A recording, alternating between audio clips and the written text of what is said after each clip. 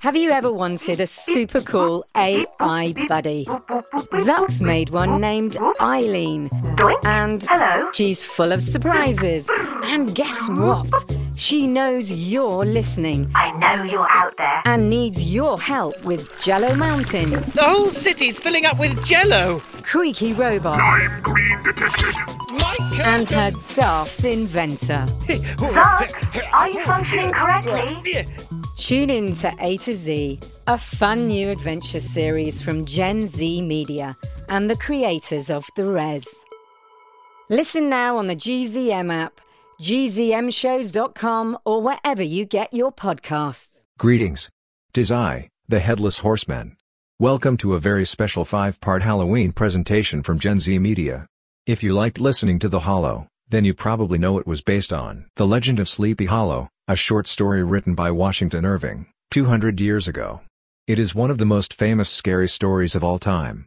We present it here as an audiobook in its original text. A warning to all mortals. What you're about to hear is a tale from 1820. Many things have changed in our culture since then. You're going to hear some outdated language, some outdated gender roles, and references to things like corporal punishment in schools and bullying behavior. Also, it's kinda scary. Listener discretion is advised. It is remarkable that the visionary propensity I have mentioned is not confined to the native inhabitants of the valley, but is unconsciously imbibed by every one who resides there for a time. However wide awake they may have been before they entered that sleepy region, they are sure, in a little time, to inhale the witching influence of the air, and begin to grow imaginative, to dream dreams, and see apparitions. I mention this peaceful spot with all possible laud, for it is in such little retired Dutch valleys found here and there embosomed in the great state of New York that population, manners, and customs remain fixed, while the great torrent of migration and improvement, which is making such incessant changes in other parts of this restless country, sweeps by them unobserved. They are like those little nooks of still water which border a rapid stream, where we may see the straw and bubble riding quietly at anchor, or slowly revolving in their mimic harbor, undisturbed by the rush of the passing current. Though many years have elapsed since I trod the drowsy shades of Sleepy Hollow, yet I question whether I should not still find the same trees and the same families vegetating in its sheltered bosom. In this by-place of nature there abode, in a remote period of American history, that is to say some 30 years since, a worthy wight of the name of Ichabod Crane, who sojourned, or as he expressed it, tarried in Sleepy Hollow for the purpose of instructing the children of the vicinity. He was a native of Connecticut, a state which supplies the Union with pioneers for the mind as well as for the forest, and sends forth yearly its legions of frontier woodsmen and country schoolmasters. The cognomen of Crane was not inapplicable to his person. Hello. He was tall, but exceedingly lank, with narrow shoulders, long arms and legs, hands that dangled a mile out of his sleeves, feet that might have served for shovels, and his whole frame most loosely hung together. Excuse me, sir. His head was small and flat at top, with huge ears, large green glassy eyes, and a long snipe nose, so that it looked like a weathercock perched upon his spindle neck to tell which way the wind blew. To see him striding along the profile of a hill on a windy day, with his clothes bagging and fluttering about him, one might have mistaken him for the genius of famine descending upon the earth, or some scarecrow eloped from a cornfield. His schoolhouse was a low building of one large room, rudely constructed of logs, the windows partly glazed and partly patched with leaves of old copybooks. It was most ingeniously secured at vacant hours by a withe twisted in the handle of the door and stakes set against the window shutters, so that, though a thief might get in with perfect ease, he would find some embarrassment at getting out, an idea most probably borrowed by the architect Joost van Houten from The Mystery of an Eel Pot. I suppose it'll have to do. The schoolhouse stood in a rather lonely but pleasant situation, just at the foot of a woody hill, with a brook running close by and a formidable birch tree growing at one end of it. From hence, the low murmur of his pupils' voices, conning over their lessons, might be heard in a drowsy summer's day like the hum of a beehive, interrupted now and then by the authoritative voice of the master. Children, be quiet. In the tone of menace or command, or peradventure by the appalling sound of the birch, Off to school with you now. Off to school. as he urged some tardy loiterer along the flowery path of knowledge. Truth to say, he was a conscientious man, and ever bore in mind the golden maxim, spare the rod and spoil the child. Ichabod Crane's scholars certainly were not spoiled. I would not have it imagined, however, that he was one of those cruel potentates of the school who joy in the smart of their subjects. On the contrary, he administered justice with discrimination rather than severity, taking the burden off the backs of the weak and laying it on those of the strong. Your mere puny stripling that winced at the least flourish of the rod was passed by with indulgence. But the claims of justice were satisfied by inflicting a double portion on some little tough, wrong-headed, broad-skirted Dutch urchin who sulked and swelled and grew dogged and sullen beneath the birch. This hurts me, lad. Much more than it hurts you. All this he called doing his duty by their parents, and he never inflicted a chastisement without following it by the assurance, so consolatory to the smarting urchin, that he would remember it and thank him for it the longest day he had to live. I'm sure you'll thank me for this one day. Hey, you come back here, urchin. Before we get to the show, if you want to listen ad-free, go to gzmshows.com/subscribers. That's gzmshows.com/subscribers. When school hours were over, he was even the companion and playmate of the larger boys, and on holiday afternoons would convoy some of the smaller ones home who happened to have pretty sisters or good housewives for mothers noted for the comforts of the cupboard.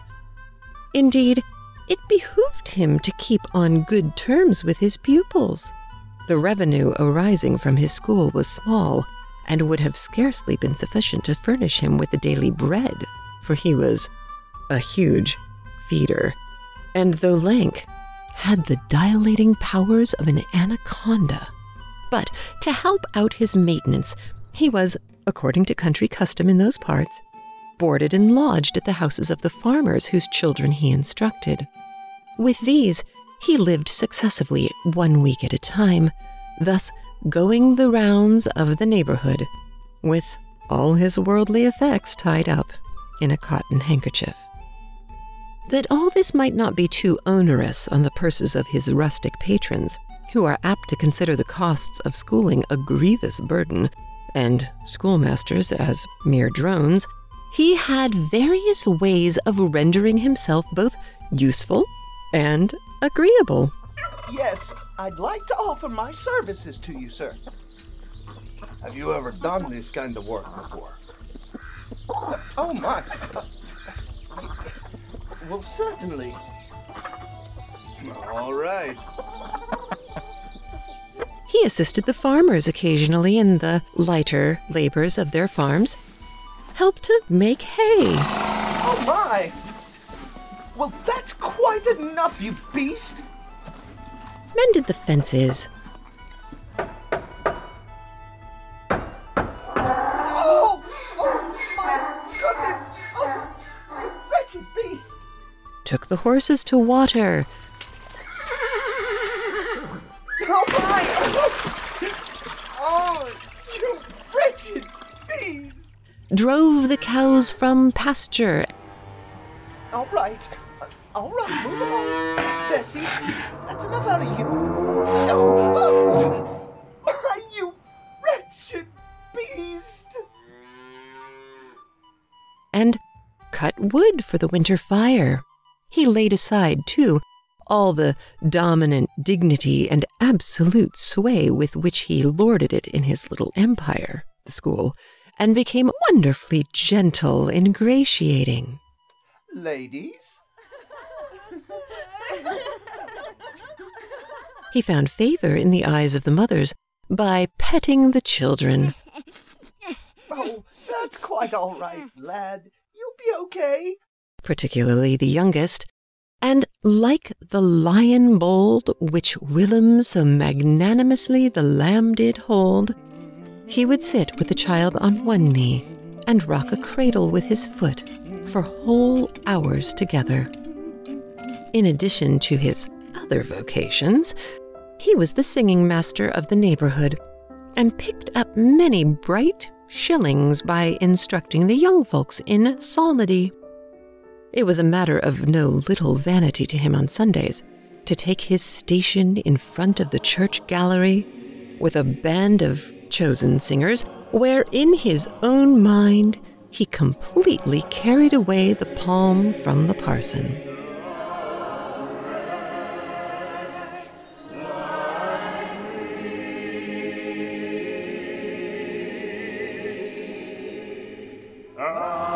Certain it is, his voice resounded far above all the rest of the congregation, and there are peculiar quavers still to be heard in that church, and which may even be heard half-mile off, quite to the opposite side of the mill pond on a still Sunday morning, which are said to be legitimately descended from the nose of Ichabod Crane.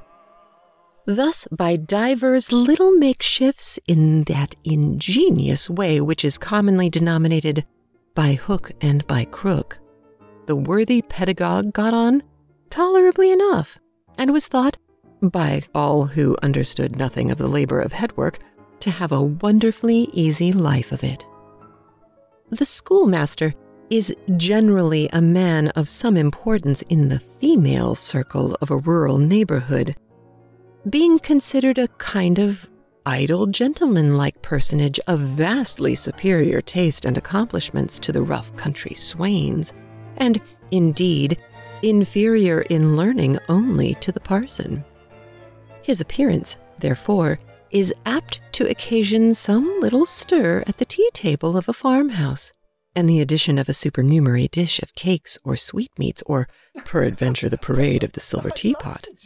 Our man of letters, therefore, was peculiarly happy in the smiles of all the country damsels.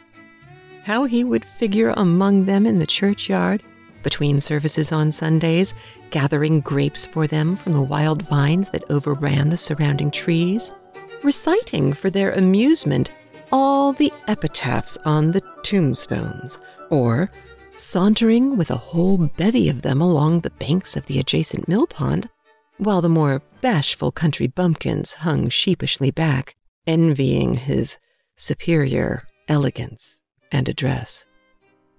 From his half-itinerant life, also, he was a kind of traveling gazette, carrying the whole budget of local gossip from house to house, so that his appearance was always greeted with satisfaction. He was, moreover, esteemed by the women as a man of great erudition, for he had read several books quite through, and was a perfect master of Cotton Mather's History of New England Witchcraft, in which, by the way, he most firmly and potently believed. Certainly is true. Cotton Mather's would not lie. He was, in fact, an odd mixture of small shrewdness and simple credulity. His appetite for the marvelous and his powers of digesting it were equally extraordinary, and both had been increased by his residence in this spellbound region. No tale was too gross or monstrous for his capacious swallow. It was often his delight, after his school was dismissed in the afternoon, to stretch himself on the rich bed of clover bordering the little brook that whimpered by his schoolhouse, and there con over old Mather's direful tales until the gathering dusk of evening made the printed page a mere mist before his eyes.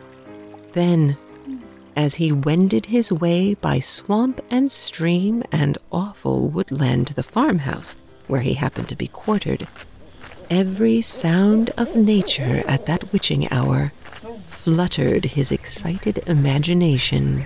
The moan of the whippoorwill from the hillside, the boding cry of the tree-toad, that harbinger of storm, the dreary hooting of the screech owl, or the sudden rustling in the thicket of birds frightened from their roost. The fireflies, too, which sparkled most vividly in the darkest places now and then, startled him, as one of uncommon brightness would stream upon his path.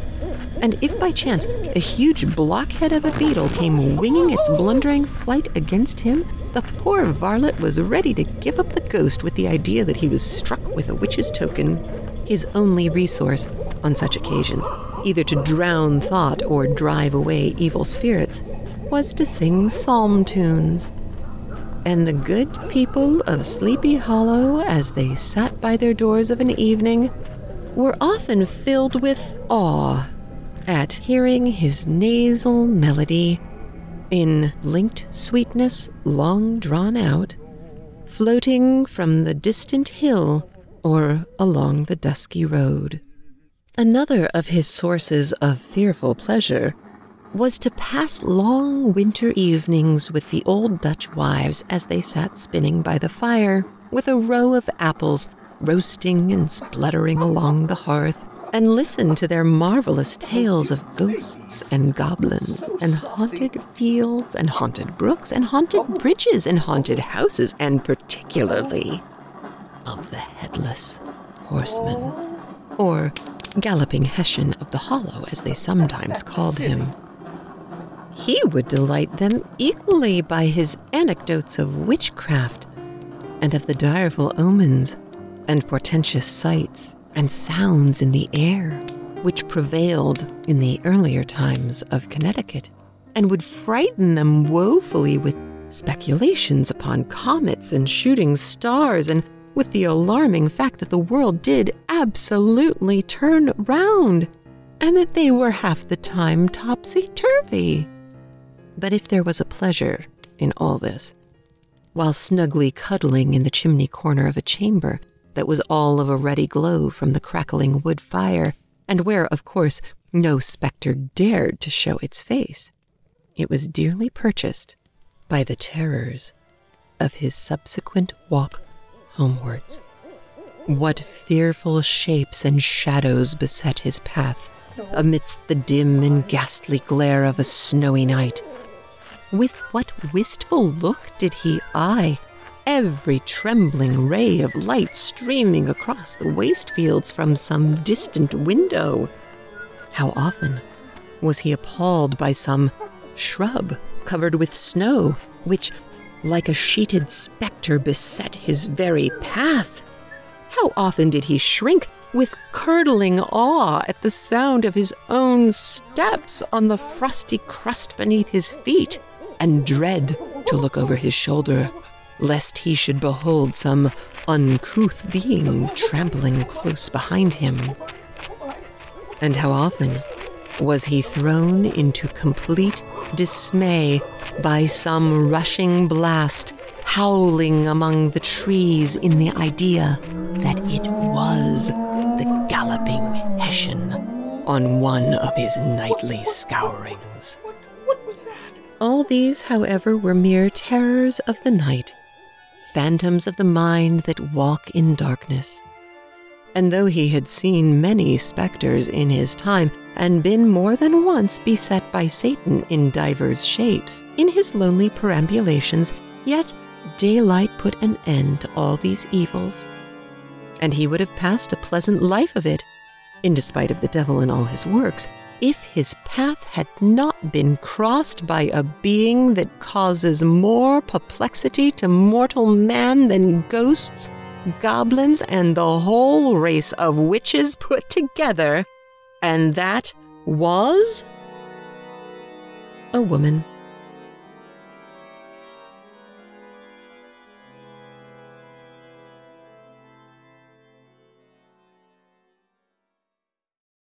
Hey parents and teachers, have you heard about gzmclassroom.com? It's a website where teachers can get companion resources for everyone's favorite GZM shows. 6 Minutes, Mars Patel, Podcast Title Pending, 6 Minutos, The Res, Becoming Mother Nature, Iowa Chapman and the Last Dog, Treasure Island 2020, The Hollow, Young Ben Franklin, and The Big Fib all have companion resources for additional critical thinking, listening comprehension, and ultimately creativity. We made them just for you. And oh yeah, they're free. Free! The people on Facebook didn't believe us, but they are Free free. Head to gzmclassroom.com and get yours today. Hey, it's Jess. Did you know that GZM Shows has a YouTube channel? Right now, all of 6 Minutes, Becoming Mother Nature, GZM Beats, and Cupid and the Reaper are up. And they're in these, beautiful playlists. They have this fun audio waveform visual, and best of all, you can turn on captions. And the captions have character names. Anyway, subscribe to GZM Shows on YouTube. Maybe there'll be some cool things in the future, like live streams, interviews, behind the scenes. We'll see. GZM Shows on YouTube.